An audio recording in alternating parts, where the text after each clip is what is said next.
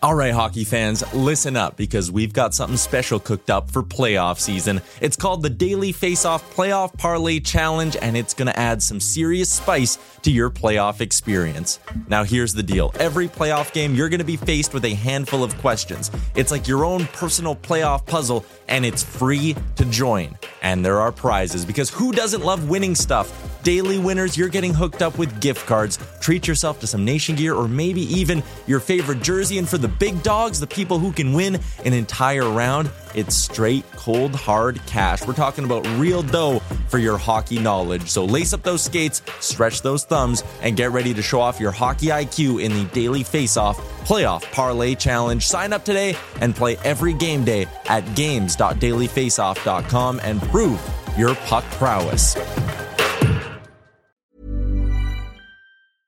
I'm Sandra, and I'm just the professional your small business was looking for. But you didn't hire me because you didn't use LinkedIn Jobs. LinkedIn has professionals you can't find anywhere else, including those who aren't actively looking for a new job, but might be open to the perfect role, like me. In a given month, over 70% of LinkedIn users don't visit other leading job sites. So if you're not looking on LinkedIn, you'll miss out on great candidates, like Sandra. Start hiring professionals like a professional. Post your free job on linkedin.com/spoken today. The secret to summer-ready skin is here. Osea's #1 best-selling Andaria Algae Body Oil, clinically proven to instantly improve skin elasticity and transform dry skin to silky, soft, and unbelievably glowing. Its signature scent of freshly squeezed grapefruit, cypress, and mango mandarin transports you to sun-kissed summer days. Get healthy, glowing skin for summer with clean, vegan skincare from Osea. Get 10% off your first order site-wide with code GLOW at OseaMalibu.com.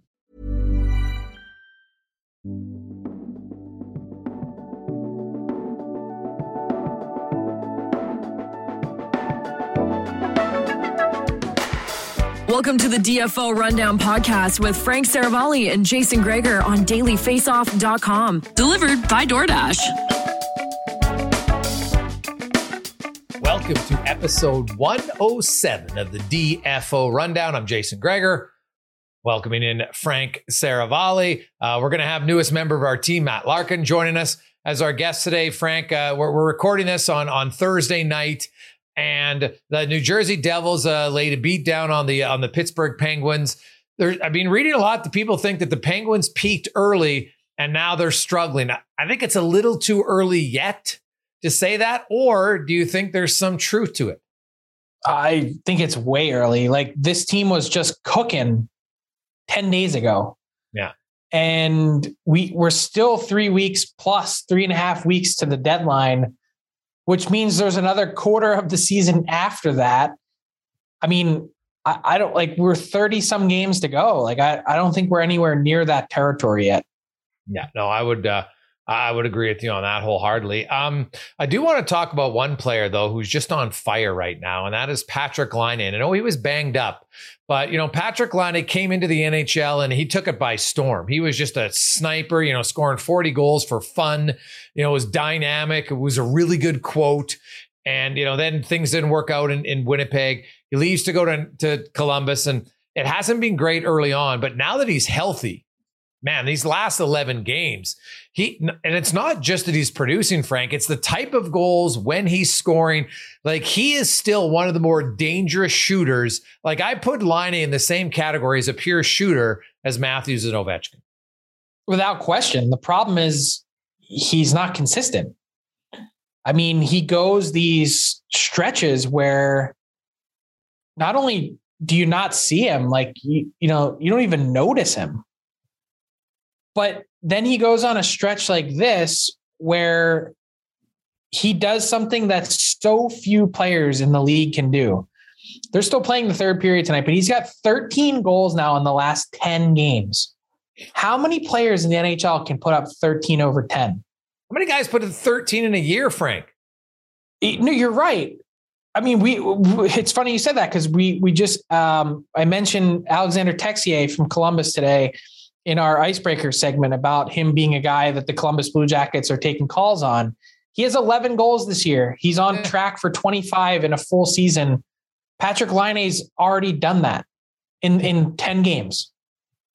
Yeah, no, it's like So it's such a skill, and it's hard to score consistently. I think sometimes, like, you look at the goaltending and how they're taught and the defense now, and everybody's a better skater. But to be a guy who can score from distance consistently is what's impressive to me. Like, Laine his shot is so accurate and so hard that they can beat guys consistently, from distance. And that, like, Laine is one of those guys where I've been kind of like, man, he was on the side of a milk carton for a long time. And I know that injuries played a part in it for sure. But man, when he's back, the league's just better. Like, I like having more guys like him in the league. And I'm with you because I think we really should be celebrating what guys do well, as opposed to talking about all the things that they don't do. The problem is, in a salary cap world, someone equated really the goals that a Patrick Laine scores throughout a season. A front office member once explained this to me as empty calories. It's great that Patrick Laine scores 35 or 40 goals in a year, but what else is he doing for you in the games that he's not scoring? What's he doing for you in a 3-week stretch where he does nothing? And I think it's a fair question to ask, given what he's going to command on the cap. And it's a really interesting question and commentary and exercise to go through. What would you pay Patrick Laine? Do you give him a long-term deal? But I think you have to accept that that's part of the picture, part of, it's fact with his game. Like, you are going to get 35 to 40, but there are also going to be those stretches. So you have to know going in, eyes wide open. And Columbus has seen that in just this short time as well or better than Winnipeg did. I mean, he gets to Columbus last year. He has 10 and 45. Yeah. But he's due a $7.5 million qualifying offer. So what do you pay him? Well, you're Columbus and you probably have to pay him. Well, maybe you just because that's his qualifying offer. We've seen lately some teams, you sign him to a long-term deal, a 5 or 6, 7 year deal. I think he's, at minimum, he's getting 7, just because I understand that there might be games where he doesn't score, and that's fair. But I do think sometimes we underrate the importance of goals at the same time, right? Like that, and that's you're right, because it's the hardest thing to do in the league. So exactly, why are we calling them empty calories if they count so much? Yeah, because like you can't score, sure, you'd like him to be better defensively. I get all of that. Right. I understand. And so, you can maybe have a better commitment from him a little bit. But at the end of the day, if you're going to be able to score that many goals, there's so few guys in the league, then it's your job as a GM to say, okay, let's surround them with some better players. Then those goals become even more valuable. There's probably a likelihood that he can score more because he's with more skilled players. But also, if we've got other skilled guys, we don't have to worry about Patrick Laine being a Selke nominee. He doesn't have to be. Right. So I think there is sometimes, and we get so focused on looking at what players can't do that we undervalue what they do. And when you do something that well, there's a lot of value in it for me. So walk me through the exercise though. So if you think it's 7, what kind of term are you giving? That's the lowest I think is going to get is 7. Like, I think he's probably like last summer, Frank, I didn't think defensemen were going to get, like, I thought Dougie Hamilton was going to get $8 million. And I thought that was fine. Well, then he got 9. And then every other defenseman went up. And that was after COVID. So Patrick Laine, if Patrick Laine ends on a heater, and what if Columbus gets close? I think it's still hard to catch Boston. But let's say Columbus gets close and they have this run, and all of a sudden Laine finishes the season, because he's only played 31 games, right? And he finishes the season and he's going to play only 60 games and he finishes with 35 goals or 40. People are going to say, oh my goodness. And they're still going to believe that that's the real Patrick Laine. So he probably gets 8. Like, qualifying him at 7.5 really probably won't be that difficult if he scores 30 goals in a season where he misses 20 games. Times what, though? That's the other part of the equation, is the mental part. I think Patrick Laine is one of those players that's best served to be always chasing the carrot. If you give him a 6-year deal or a 7-year deal, what does it look like? I mean, he's a young guy, so obviously there's no concern about, the fall off, but is he one of those guys that just gets comfortable? Or is he one of those guys, because of the pressure that he faces, and he sometimes, it seems to be the way he beats himself up publicly in the media with the things he says about his own game, is he one of those guys that's the exact opposite, that craves the term, would be more comfortable and settle in and is able to be himself? Well, I think the big thing for Columbus is if Patrick Laine wants to commit to you, I think they want to commit to him, right? Like they haven't had a lot like an elite goal scorer commit to your franchise. So I like, it's like a lot of people question Bill Guerin and signing Kaprizov so quickly after only 1 year. And obviously, Bill's done very well. It looks like he's a great player, but it's also, that's an organization that's been looking forever for an elite goal scorer. Like, you had Rick Nash for a long time, really good player, but never like that electric of a goal scorer. So if Patrick Laine comes to you and says, hey, you know what, you guys commit to me at 7.5, I'll commit to you for 7 years, I think it's really hard for Columbus to walk away from that. And maybe, and if in a number of years from now, it's a bit down the road still, that the cap really goes up a lot. Once they pay off this escrow debt, maybe 7.5 looks pretty reasonable for a guy, even if, I'm doing air quotes, gives you empty calorie 40 goal season. Dude, if he can be a consistent 40 goal scorer, he'll get more than that. Right? Like Jeff. But that's the point though, is this is your opportunity. You're locking him in, or you're letting him, you're trading him. Yeah. I think honestly, Frank, like I said, the lowest it would be is 7. I think realistically, his contract's going to start with an 8 or a 9, just because he's goal scoring is just hard to find. And Columbus is an organization that's going to want to keep him. It's funny that I keep saying empty calories. Don't I know something about that? Touche. And hey, before we get to our newest member of our team, Frank, we do want to send our thoughts. And it seems very hollow to say this because of what's going on right now in the Ukraine with Russia attacking. It's an awful situation. And I think in North America, I can only speak for myself. At times when I talk about freedom, I'm not sure there's a more free place when you see what people in Russia and Ukraine are going through right now. And we have the freedom to complain about any government we want and anything like that. And there's no real persecution at the end of the day. And man, I feel for that. I hope that the world is watching and they do their best to try to end this as quickly as we can, because it's awful. And there's unfortunately a decent hockey connection to this as well. Yeah, there is. I mean, look, Vladimir Putin, hockey's been a big part of his social construct. It's his way of ingratiating himself a little bit and making himself seem a little bit more normal to the rest of society in Russia. And that has had a trickle down effect to not just NHL players, Alexander Ovechkin, Evgeny Malkin among them, but also on the international stage as it relates to the game in general. The IIHF, how many photos are there of Vladimir Putin and former IIHF president Rene Faceoff, spending time together, watching games together, press conferences, jersey ceremonies, like the whole 9 yards, Faceoff playing or officiating a game that Putin played in.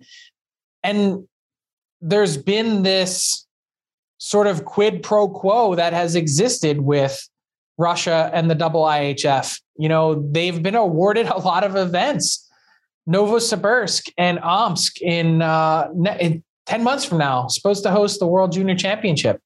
What about the men's worlds in St. Petersburg in next May?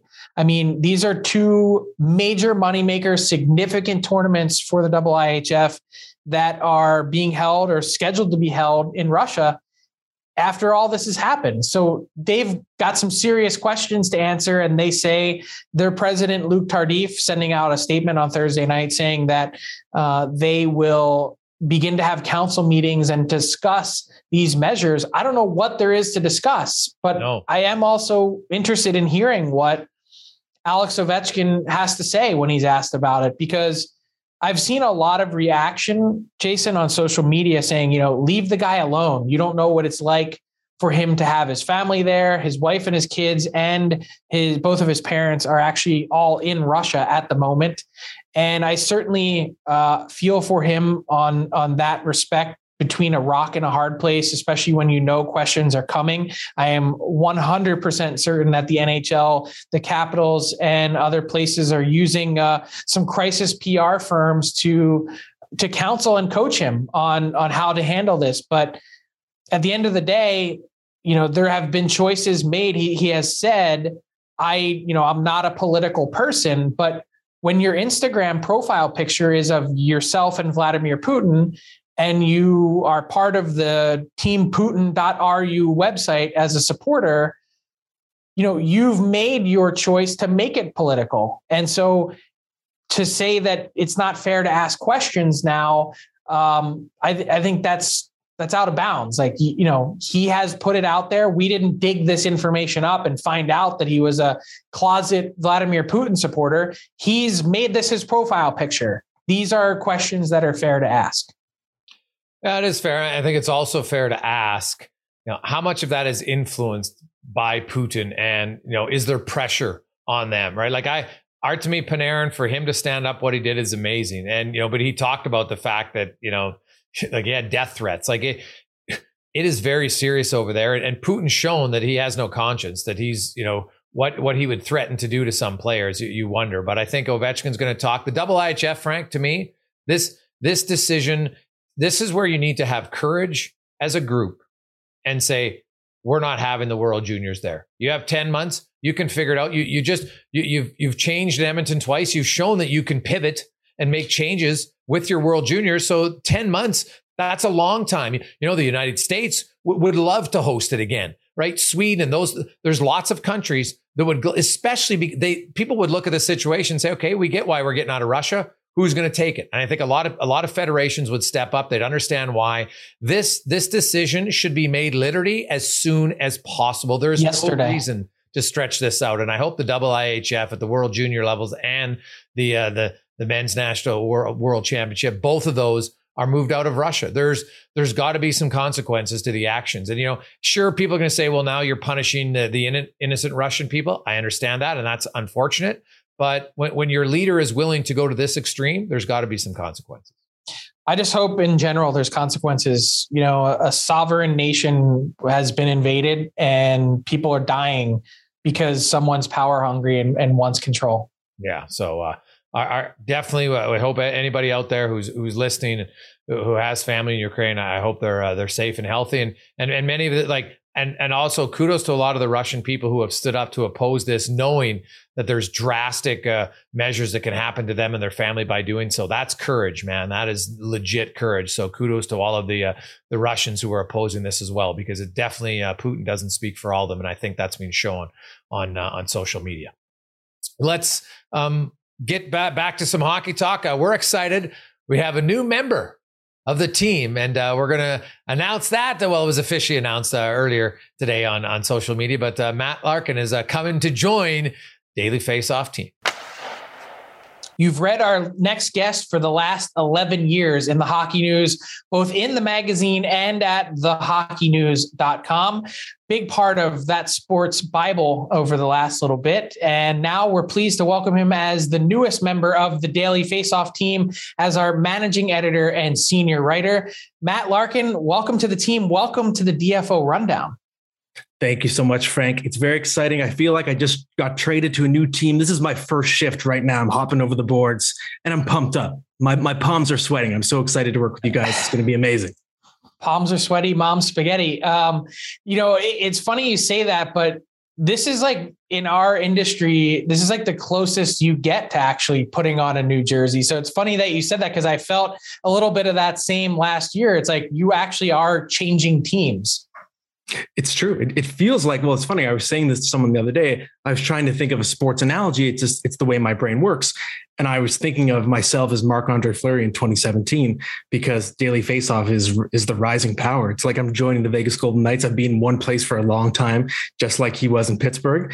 And it's sort of that leap into the unknown, which is extremely exciting and a little scary too. You've been in one place for a long time, but I'm ready for a new challenge. And I mean, you can see I'm smiling ear to ear. I'm excited just talking about it. Yeah, and we're excited to have you. If you've been following Matt over the years, he's sort of been a one-stop shop in and of himself. Features, interviews, reporting, you name it, fantasy hockey, draft stuff. He's been all over it. So Matt, if you're not following Matt already, by the way, M Larkin Hockey on Twitter. What are you going to bring to the table at DFO?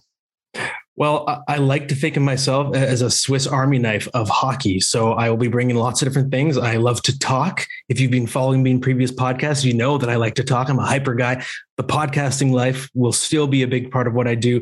Big features has always been a bread and butter of mine, getting sort of to know big name players, how they tick, where they came from, what are their families, those long reads you can curl up with on a Sunday morning. That's a specialty of mine. And of course, fantasy. I've always been a big fantasy guy. I love to do rankings and I love to go deep on the rankings. I like to give you little nuggets on each player, not just a list. I want to go through and tell you why you should or shouldn't pick every player. That is going to be coming with me as well. It's a big part of what I do. And I just love to follow the game. I'm a person who believes there's still a lot of fun to be had enjoying hockey. I think a lot of the hockey universe right now sometimes forgets that. And it's good to sort of partake in the joy and focus on the fun stories that happen in the game. Well, one guy who's having fun right now is Mr. Line from a fantasy perspective. And, you know, he's healthy and man, he's just on fire. I think he's got 11 game point streak now, third longest in Blue Jackets history. And, you know, Matt, when you go, because I remember we could go way back on my show, you and I talking fantasy hockey. And I played a lot of fantasy football. Like fantasy hockey, I find is a real big commitment. Like I respect those who do it. I just found it's harder. Have you found over the years, can you do fantasy hockey without the commit? Like I found like I just had to commit a lot of time to it. Is it still the same, or can you play fantasy hockey and really only have to be committed part-time? Well, there is a casual way to do it. So it's sort of the old school office pool where you're writing picks down on a piece of paper. That's the casual format. Maybe you don't even have trades or roster moves in that league. You pick a big roster. You hope nobody gets hurt. You set it and forget it, as they say in fantasy. So those types of pools still exist, but I think they're becoming more rare. Now we're in the era of Yahoo, of DFS, of head-to-head leagues, and they function more like what you'd see in a fantasy baseball format, where it's a season-long grind. You might have divisions, rivalries. You're making lots of trades. You might have free agency bid, a budget you can spend on the waiver wire, all that kinds of stuff. So it is an era of peak customization. If you want the simple experience, you can find it. If you want the daily experience, of course, DFS, Daily Fantasy Sports, you can find that as well and not have to worry about managing a team throughout the course of the year. But you can also get that deep experience, which is what I prefer. And if you followed me before, I always talk about, I play in one league. I don't want to experience having multiple teams. I want one league. I want to feel the stakes that you feel in real life. You get one shot every year to succeed. And if you don't, that's it. It's over, right? And I want to feel that kind of thrill. Put yourself in the shoes of a real GM where you can't say, hey, Ken Hughes doesn't get two teams. He doesn't get two shots at this. He gets one team. And that's sort of the fantasy experience I like to cultivate myself. Well, Hey, before you were married, did you have any commitment issues? Yeah. You're like, I don't want to commit. I don't know. Buddy, time's valuable. So but I will say this, Matt, I think listening to you, we might have to have a DFO fantasy league starting for next year. I think that could, just for bragging rights and chirp, I think we could get on that. I'd like to wipe the floor with Frank for a bit. I would be awful. I would be so bad at that. Oh, yeah. I'd love it. Just the chirping. Your Remchuk and Matt would probably be the two most serious players. There's no question about it. But that would be a lot of fun. Now, Matt, I know you do a lot of features, but I think fantasy sports specifically for hockey has really grown and evolved, you know, over the last 5, 6, 7 years. And, you know, a lot of fans, the fantasy experience, like I know for me, I became more of an NFL fan when I played fantasy football, right? I've been a diehard hockey fan. So how, for the diehard fans, do you find fantasy can maybe make you even more of a fan?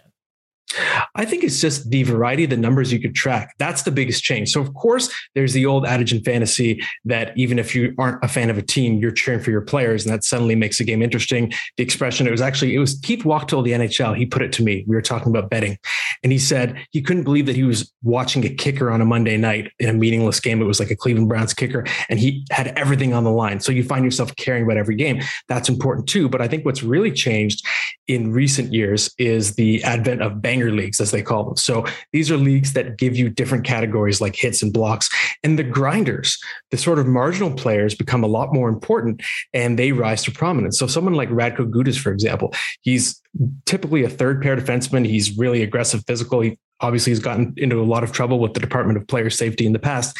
He is someone that in fantasy circles is starting to get notoriety because he's hitting at a rate not seen since the peak of Matt Martin, right? He's producing at almost a pace that's going to track him for the most hits ever in a season. So that's a good example. It's sort of a granular example here, but it's showing that a player that was sort of a grinder suddenly becomes valuable and seen differently, appreciated more in the hockey community, because we have so many people now who are playing the game and there are so many more numbers, not just analytics, but just fantasy numbers that you can see. And I think you learn to appreciate different players now than you did in the past. It's not just about the stars, the guys getting all the points anymore. Do you play in hardcore leagues where like shot attempts matter? I haven't yet. I do. The main league I play in right now, our goal is to create the closest thing to a real NHL experience. So every single night you start 12 forwards and 6 defensemen, and you have one goalie and one backup goalie. And the categories we try to approximate the real things. We have the hits and blocks, the banger categories. So really you have your scorers, but you also have your fourth line players. And you can actually say things in your head-to-head matchup like, hey, the reason why I won is I really got that lift from Cal Clutterbuck in the third period. He came up with 3 big hits. And that's really cool. That's not something you could say in fantasy leagues 10 years ago, but now you're approximating the real experience where you're relying on your superstars, but you're also relying on your grinders, your guys that are blocking shots, showing heart, grit, all those sort of categories. And it feels like you're putting together a real team and sort of simulating the real experience. So in my opinion, it's never been better in terms of just the experience of playing. Matt, for people that don't know you, haven't listened to you, just tell us a little bit about yourself. Where you're from, where you live, what else you're into aside from hockey, and what it's like at home. Well, thank you for asking, Frank. I appreciate it, buddy. I have 2 children. That's a big part of my life. 2 daughters. So I have the daughter experience right now. They're 5 and 1 year old, but every time I watch an episode of Euphoria, I'm absolutely terrified, just picturing what the experience is going to be when they're teenagers. I live in constant fear of that. I live in Toronto right now. I'm married. And the general lifestyle for me, I'm obviously a sports nut. I always have been sort of obsessive. I was the kid that was collecting the sticker books in the 80s, reciting stats, memorizing stats. But the other part of my personality, if you followed me in the past, is I'm obsessed with pop culture, specifically movies. So I tend to sort of bleed things together. Sometimes you'll see a reference to a movie when I'm referring to something happening in sports, or vice versa. That's sort of the way I operate. So big hockey guy, of course, big sports guy, big baseball guy, big football guy, but also really big movie guy. And I'm snobby too. I like the good stuff. I like my HBO, the Prestige TV, all that kind of stuff. So if you ever want to ask me, what did I think about the new trailer for the Batman? Do I think Robert Pattinson is a good Batman? I do, by the way, think he's fantastic. I can talk about that too. So that's the best way to sort of summarize me: a sports guy, hybrid pop culture guy. Born and raised in Toronto? Born in Ottawa. So I actually was there when the Senators were just getting off the ground. I moved when I was 10 years old, but I was there for the really early days. We're talking Norm McIver, Brad Marsh, Peter Sidorkovich. Civic Center days. That's right. I scored the first goal of my life in the Civic Center when I was 8 years old. So Ottawa is my original hometown. As a result, I kind of laugh when people in Toronto talk about cold and snow, because it's nothing compared to what you get in Ottawa. And of course, Jason, what you get out west. But Ottawa is the original upbringing. But most of my life, I'd say the majority, my adult life, is a Toronto boy. So I've gotten used to that as my home now. So before you became a journalist and ditched your fandom, what was your team? Oh, man, it's funny. I was wondering if you're going to ask me this, Frank, because I've never revealed it before. I've kept it close to the vest for fear of ridicule. Well, now you have to be honest. Now I'm on the spot. You have to come clean. Okay, I'm going to do it. I can't believe I'm going to do it. And I'm going to get roasted on Twitter for this, I'm sure. I'm not saying this is a team I cheer for anymore. As you guys know, once you're in the business, it's not the same. There's a disconnect. But as a child, I grew up cheering for the Toronto Maple Leafs. The Ottawa Senators had not been born yet. Obviously, the version in the 1920s, but we're talking the new incarnation of the Ottawa Senators. They didn't exist yet. In Ottawa in the 80s and early 90s, you were either a Leafs fan or a Habs fan. They were, Ottawa obviously sandwiched in between them geographically. So those are the debates in the schoolyard. I was a Leafs fan. I'm talking the early days, the Cliff Fletcher days, the Dougie Gilmore, Wendell Clark days, the Wayne Gretzky high stick days. Yes, that was all part of my childhood. That's the kind of thing that brought tears when I was 10 years old. But Obviously, now when it comes to the Leafs, it's a sensitive subject. When it comes to media, Toronto-based media, no one wants to hear about anyone in the media that cheered for the Leafs as a kid, because there's always the accusations of bias. That is why I've kept it close to the vest. But the truth is, when you're in the business, it's different. There is a disconnect. It's part of our job to be objective. You don't see the team the same way. Mm-hmm. And when I say fan, I'm talking more about the bygone era, maybe even the Pat Quinn era as well. Pat Quinn era, that was like the best era for Leaf fans in the last 50 years. No question about it. They had some playoff success. Matty, I know you've been at the Hockey News for a long time, and you study the league a lot. Give me speaking of the Leafs. Let's stick with them. And is Jack Campbell and Mrazek, are the cracks being shown, do you think, or can they rebound here and compile that with the injury to Muzzin? Are things suddenly looking dire in Toronto? I think there is cause for concern. And I think you could argue that Kyle Dubas painted himself into a corner by signing Mrazek in the summer, because it's not like Mrazek has a sparkling track record of sustained success and health. And you're shelling out a pretty decent sized cap hit, obviously more than what Campbell's is this year, for a goaltender that is not guaranteed to be an above average contributor, has not been for significant stretches of his career so far. And with Jack Campbell, there was always the risk that he could falter. It's strange because you want to think of what Campbell has done in the last, let's say, calendar year as legitimate. It fits his pedigree. Of course, we know he's a high first round pick relative to goaltenders. He was a tremendous junior. He won gold with Team USA. Everyone knows the story, right? That was his pedigree. So the good version of Jack Campbell, that is what Jack Campbell was always supposed to be. But obviously his route to get here was very circuitous.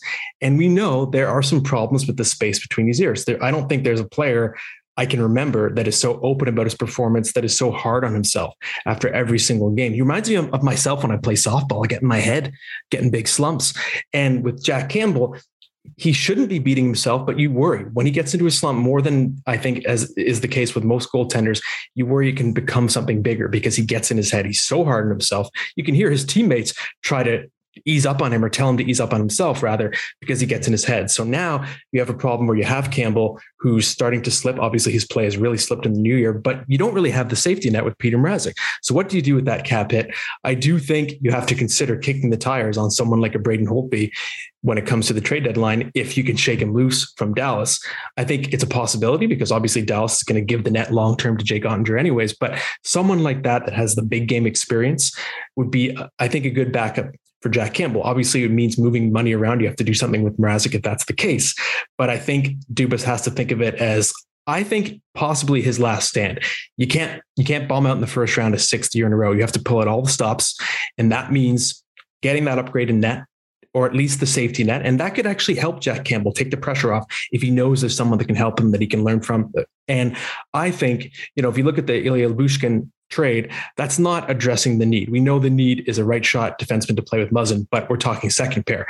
I think long-term, the upside of Lyubushkin is more bottom pair, right? So I don't think the work is done there. Whether it's someone like a Josh Manson, I think it's got to be someone that has some sandpaper to his game. We've seen time and again, teams pick on Jake Muzzin, especially in the playoffs, because there's no other physical presence you have to answer to in Toronto, in my opinion, in the top four, especially the guys playing the big minutes. And we've seen Muzzin time and again get banged up because teams, they like to pound him on the forecheck, right? So I do think that Dubas has to explore the market for that legitimate top four right shot defenseman. So I want to jump in there because I don't know if I necessarily agree with your opinion in the sense that it's time to bring in someone from the outside. Because I think in some ways that might send Jack Campbell further down the spiral, right? And then how do you get him to recover? And I've seen lots of talk about moving Mrazek and moving the cap hit. But I think what's problematic for the Leafs is Jack Campbell is a pending UFA. His numbers are going to dictate a pretty significant raise and probably some term. And if he's in the $5 million range or close to it, the Leafs can't afford that. And more to the point, would they want to? So then you might need Mrazek in the summer to go into next season playing in tandem with someone, sort of like how they mapped it out this year, where you ham and egg between Mrazek and whoever else you can get in that current Campbell price range to then make the money work, because they have all their money ballparked elsewhere, or parked elsewhere, I should say. Yeah, I can see the logic. The problem in my mind is, if you're Kyle Dubas, can you think that far ahead right now? If you're Brendan Shanahan, can you think that far ahead? How many chances does this regime have left? And I wonder if you just have to go for broke and not worry about next year and focus all your energy on trying to make it count this season. And obviously, yes, you would be in a quagmire financially if it plays out that way with the price going up for Campbell, but maybe you just have to think this is it. Nothing matters after this year if we can't advance in the playoffs. And with Campbell, it's tough. I know what you mean about having someone breathing down his neck, but it could be sort of that backup quarterback situation where, and we've seen it so many times with Brian Elliott, for example, in his career. Every time he's the backup, he's great. Every time he's put in the position of being a starter, he crumbles. And Jack Campbell might be one of those guys who he needs to fall back into the number two. The pressure has to come off. And maybe you bring in, for example, a Holtby. And if Holtby falters, then Campbell gets to be the savior, come in. And psychologically, it's so different than being the guy on which all the hopes are pinned. Well, I'll say this about the Leafs. I'm not sure they're built to win in the playoffs in their current construction of their roster, regardless of who their goalie is. And I think, Frank, maybe the big move in the offseason is they're going to have to move one of their forwards, because that's where you lose some cap space to rejig their whole team. Now, that's obviously a bigger picture decision, but I think Matt's right, though, Jay, that whatever we're talking about next season might not matter at all. Like, if you're currently managing this team, like, you need to park whatever your thoughts are for the summer, that it's all about winning this year, and not just winning the Stanley Cup, just surviving. Yeah, they got to win. They got to win a round. I think at least. Yeah, I think maybe two. And the problem is, guys, they could make good moves and still lose, because they're going to have to play Tampa or Florida in the first round. Right? That's like those two teams. Like look at those two teams. Because like Toronto's a good team, but if you go, where does Toronto have a clear advantage over any of them? Well, someone was making the joke on Twitter the other day, like, oh, this is great. Jack Campbell's falling back now, just in time for the Leafs to get one of the wild card spots and cross over to the Metro.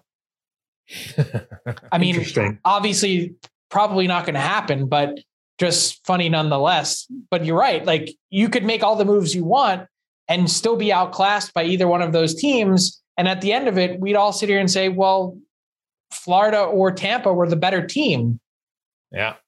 That's right. And if the Leafs got hot for some reason, they rise up, let's say they win 10 games in a row, they go full Calgary, then their reward might be you play Boston as a wild card team. It's like, oh, come on. Are you kidding me? Right. So it seems like there's only one scenario that would be on paper favorable for the Leafs. And it would be if somehow you went down to that wild card and you crossed over to the Metro, but it's pretty unlikely right now. But if you cross to the Metro, that means you're taking on Carolina. Like, I'm not sure that's that easy of an option either, right? Like, that's the thing. The East is really good, man. There's no easy first round solution for anybody. That, like, even Florida, whoever wins their division, you're going to have to play Boston. And now Boston's not as good as Tampa or Florida, but they're still pretty good. So yeah, that's the playoffs in the East to me are fascinating, just because there's so many competitive teams. And I want to get back to your hometown, Matt, in Ottawa when we talk, because I'm a big believer in the rebuilds take a lot longer than people like to hope they are. They're definitely longer. This is Jay's running thing, by the way. Well, but he's on this, like, I think this is like 4 straight pods where he's like, looking at it. But my point is, speaking of patience, how patient do you think they are for management and coaching in Ottawa? Like, what's the sense in your hometown from your buddies that are still in Ottawa on where they're at as an organization?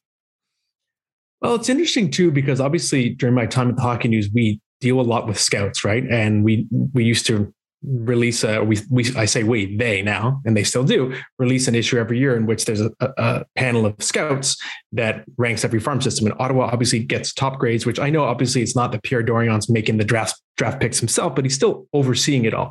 And I think there's a perception that on paper, what they have, it's the same thing as we've seen in LA right now, is wonderful. You see it there, but sometimes it's just hard to bridge the gap from the theoretical to seeing it actually happen on the ice. And when you trade away so many of your leaders, whether it's Mark Stone or obviously Erik Karlsson, the list goes on, Jean-Gabriel Pageau, there's no one to sort of teach the group how to win. I think we've seen that time and again. We've seen it with so many different franchises. How many times over the years have we said, well, the future is bright for X and Y?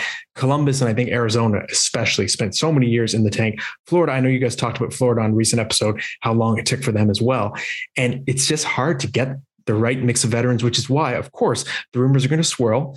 when we hit the summer, who's going to be UFA, who has a summer home in Ottawa, who has spent a long time, the longest tenured captain of the Philadelphia Flyers, Claude Giroux. So I do think we're going to see a lot of rumors there of bringing in someone like that who can be that veteran presence to try and usher that group to the next level, to teach the Josh Norrises and the Brady Tkachuk's how to play in the deep water, how to win the meaningful games. Matty, because you're a newcomer, we're gonna welcome you in to buy or sell with Tyler Remchuk that we do all the time. Ty, how you doing?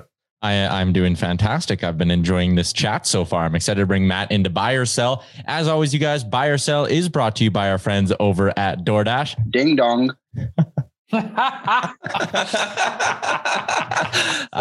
that's our running gag. We usually have an actual doorbell, but we had producer Liam hop in one day and he just said ding dong, and it was the best ever. Still the best ever. I knew you guys would like that. 25% off with the promo code RundownDD on your first order. Also gets you no delivery fees. You want it again? Ding dong. It's so good.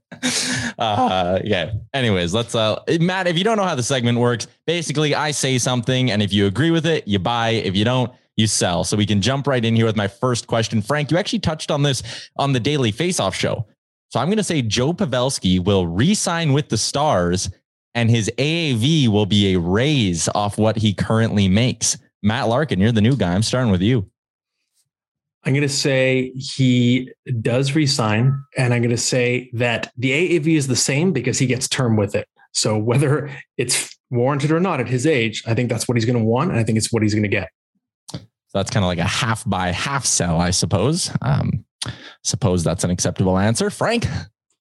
I'm going to buy. I'm going to say he gets 2 times 7.5. So a slight raise, enough term to at least make you feel warm and snuggly at night. But if you're the Stars, not enough that you're really getting nervous that you're paying Joe Pavelski that money at 40. I'm going to sell because I think the more money Joe makes, the less chance he has of winning a Stanley Cup. He's made a ton of money, so he'll take a little bit less of an AAV because he hopes that can help their team be more competitive.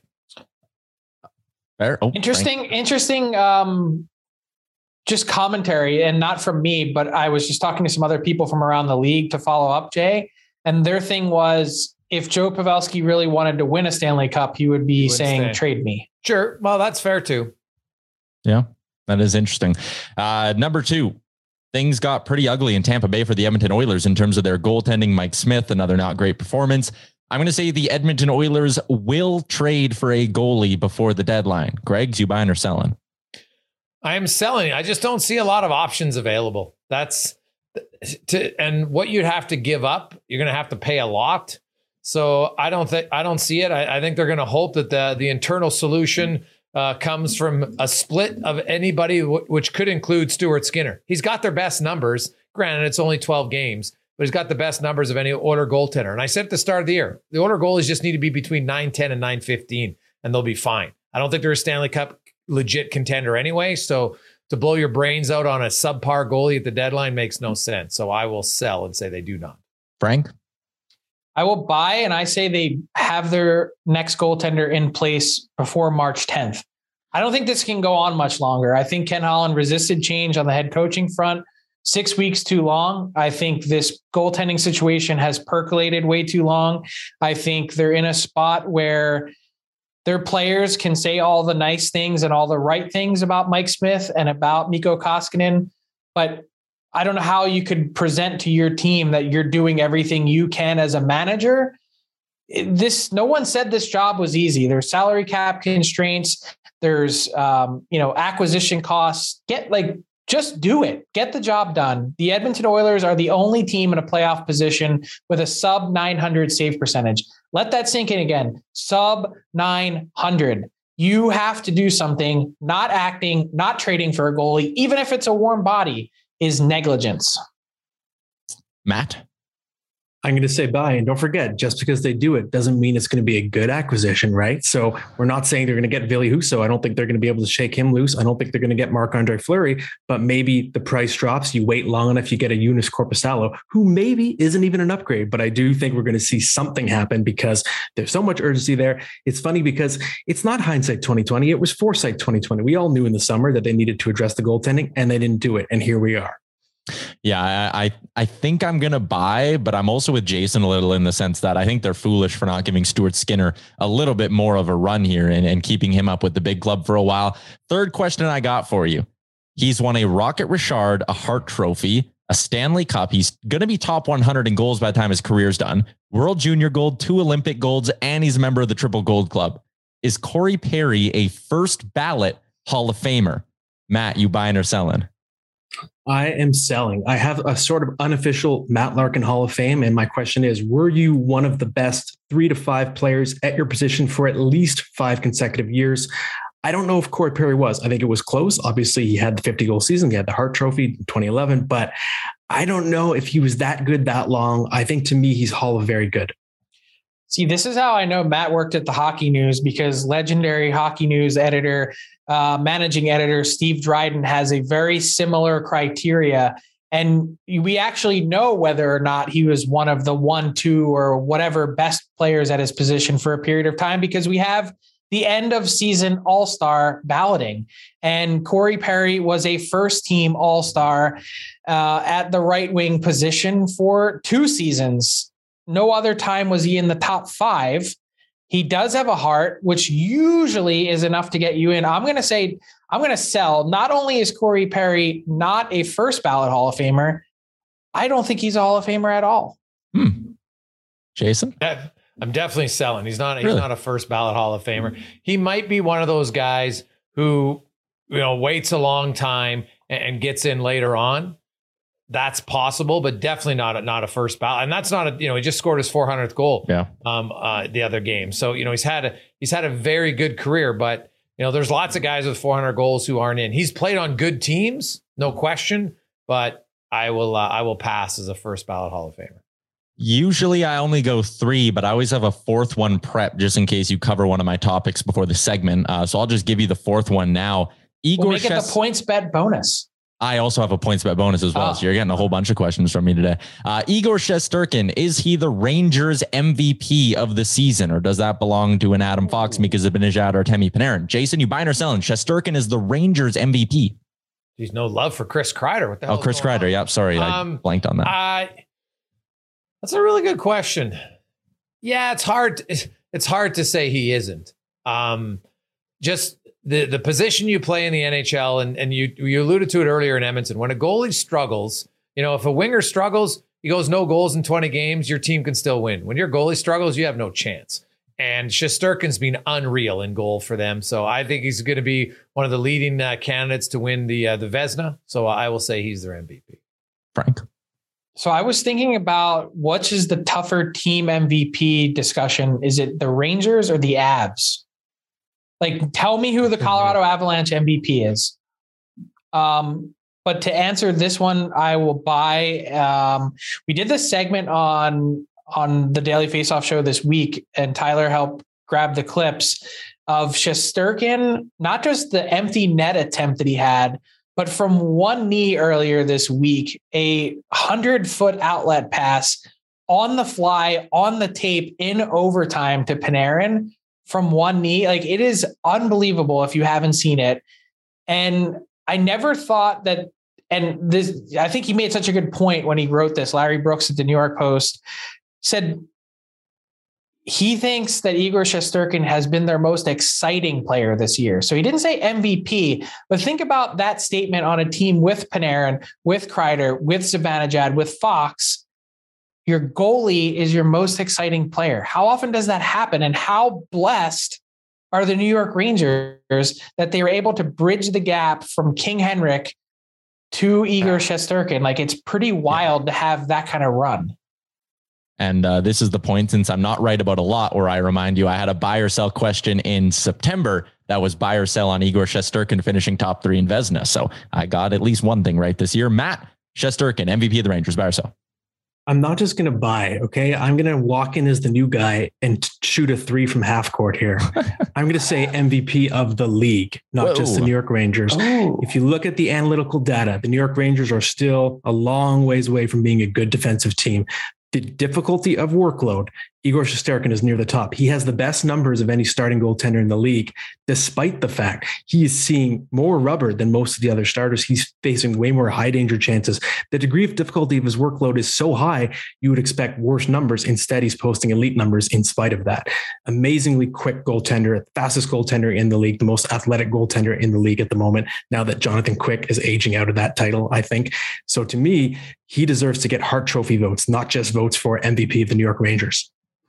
All right, we're going to wrap it up with our PointsBet bonus question. Some really exciting stuff actually coming with us and PointsBet, some contesting that you're definitely going to want to stay locked for. We'll have more on that in the next few weeks. The Rocket Richard race. You got Leon Draisaitl at the top, 35 goals, Matthews 34, Chris Kreider 33, and Alex Ovechkin, the only other one with 30 plus goals on the year.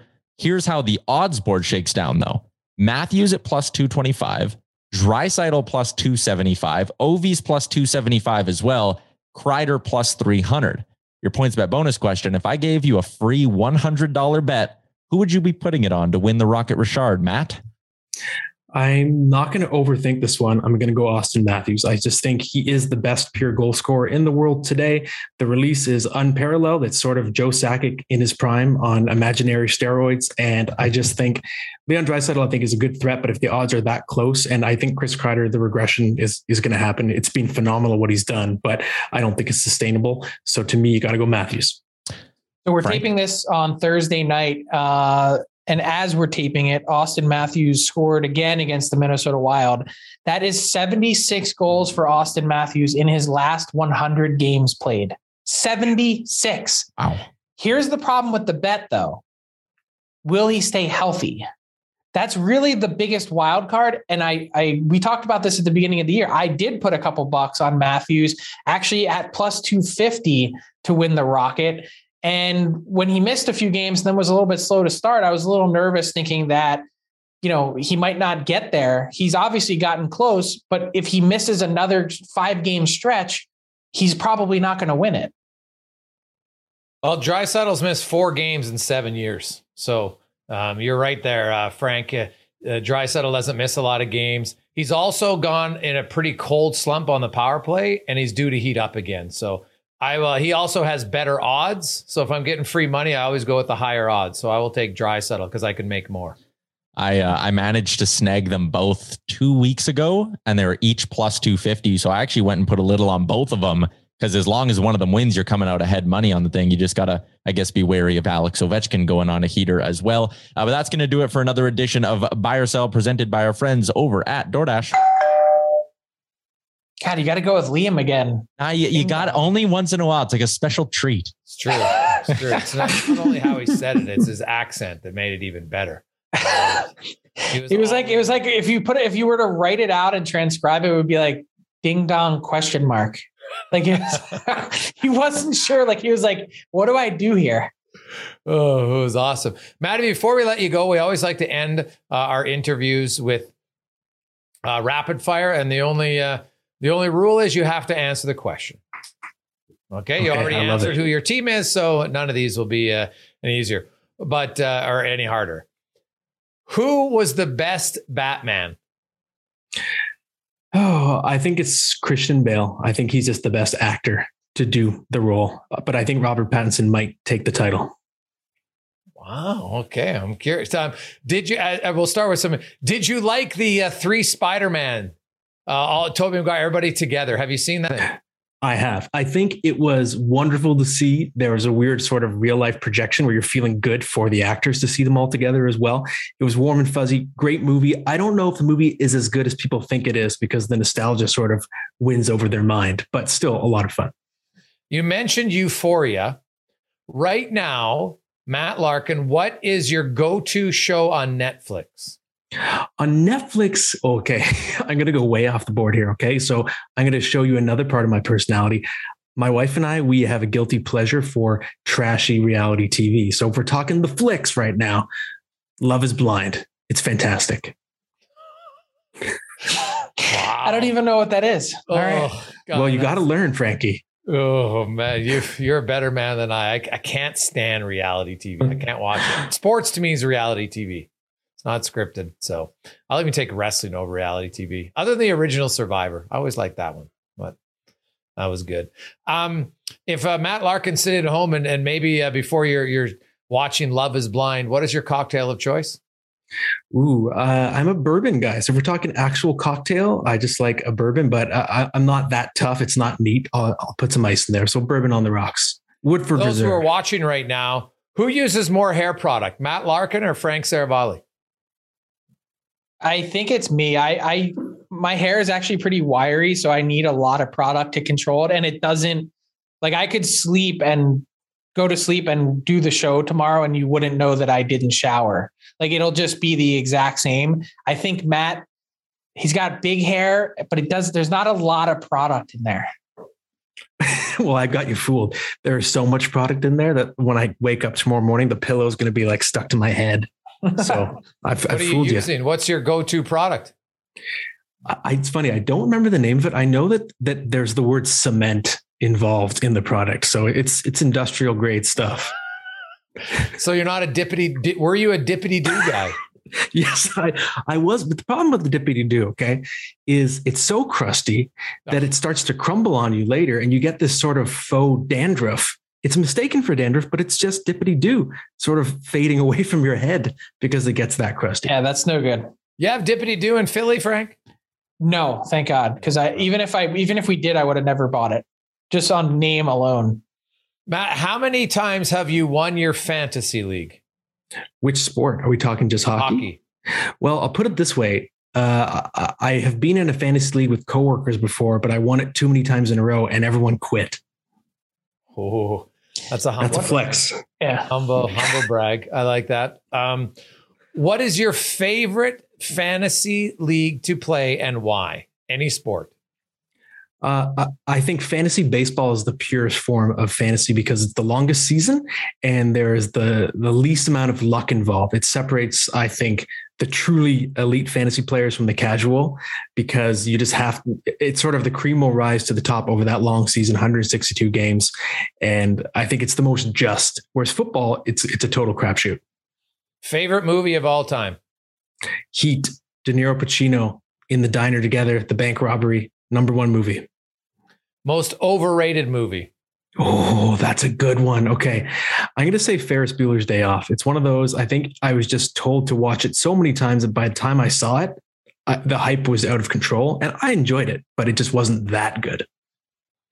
Fair. I like it. Matty, welcome to the DFO, man. We appreciate it. Look forward to all your great writing, your features, your fantasy stuff, and we will have a conversation off air. We might have a daily face-off league just to chirp Frank more than anything. I just like to be in fantasy for the chirping. I really don't care if I win or not. It's more about the chirping. I just don't want to do any work. I think about hockey enough. I'm good. I don't need any more. This will be fine though. This will be great. We'll love it. Tyler and Matt will take it just a tad more serious though. So that'll be perfect. Great. But if you beat them, Frank, just think of the flexing. Wow. Yeah, that would be cool. All right, Matty, thanks for joining us, man. We appreciate it. Best of luck. What is your first, like, as the editor and senior writer, like what's project #1? What should fans expect March 1st from Matt Larkin? Ooh, well, March 1st, I mean, I don't know the exact date, but I'm working on something. It's going to be a rather big name player. I don't want to jinx it now, but fair. Just watch. Just let the guy get logged into his email, for Christ's sake. But I'm hoping. Hopefully, I didn't just jinx it now by saying have is it like a Larkin long read? Is that what it's going to be? Yeah, that's the hope. Yeah, absolutely. Like so it's coming soon. Okay, there we go. Little teaser. Thanks, man. Thank you, guys. Can't wait to work with you. I'm honored. Excited to have Matt part of the team. Frank, I jokingly how you guys had to change teams recently, and it's probably true. And I look forward to what he brings. He's got a wealth of knowledge, and Matt, he is a fantasy expert. So I like that he can talk the fantasy side, but also dive deep. And I'm very curious on what his first long read will be. Yeah, I'm excited too. I can't wait. You see the personality and just such a talented guy. He's involved in so many different things. He's got really good connections around the league and contacts and the ability to dig in and write and also help us on the editing side. He can touch really every platform that Daily Off is known for. He understands the gambling aspect, clearly gets the fantasy part and can contribute to all those different areas, which is going to be really fun. I look forward to it. And the weekend, lots coming. We'll see what happens. We talked about it briefly about the Oilers goaltending situation as it last opportunity. You think they might go out and make a deal before March 10th. So we'll be watching for that. And, lots of goaltending issues around the league right now. So I'm curious, some teams, Toronto, some other teams wondering what's going to happen. In Dallas, everybody talks about Holtby, but Dallas is right in the playoff mix. They might not trade him. They might. Yeah, the only thing with Dallas is that they can afford to. Like, they're not going to impact their playoff chances. Jake Ottinger is the guy. All you have to do is call up Hudobin, and he can fill in for what Holtby has provided. That's fair. It's totally fair. Frank, have yourself a good weekend. We'll talk to you Monday when the NHL's rookie goal scoring leader will make an appearance on the DFO Rundown. Thanks for listening to the DFO Rundown with Saravalli and Gregor. Keep it locked on dailyfaceoff.com and subscribe wherever you get your podcasts from to never miss an episode. Delivered by DoorDash.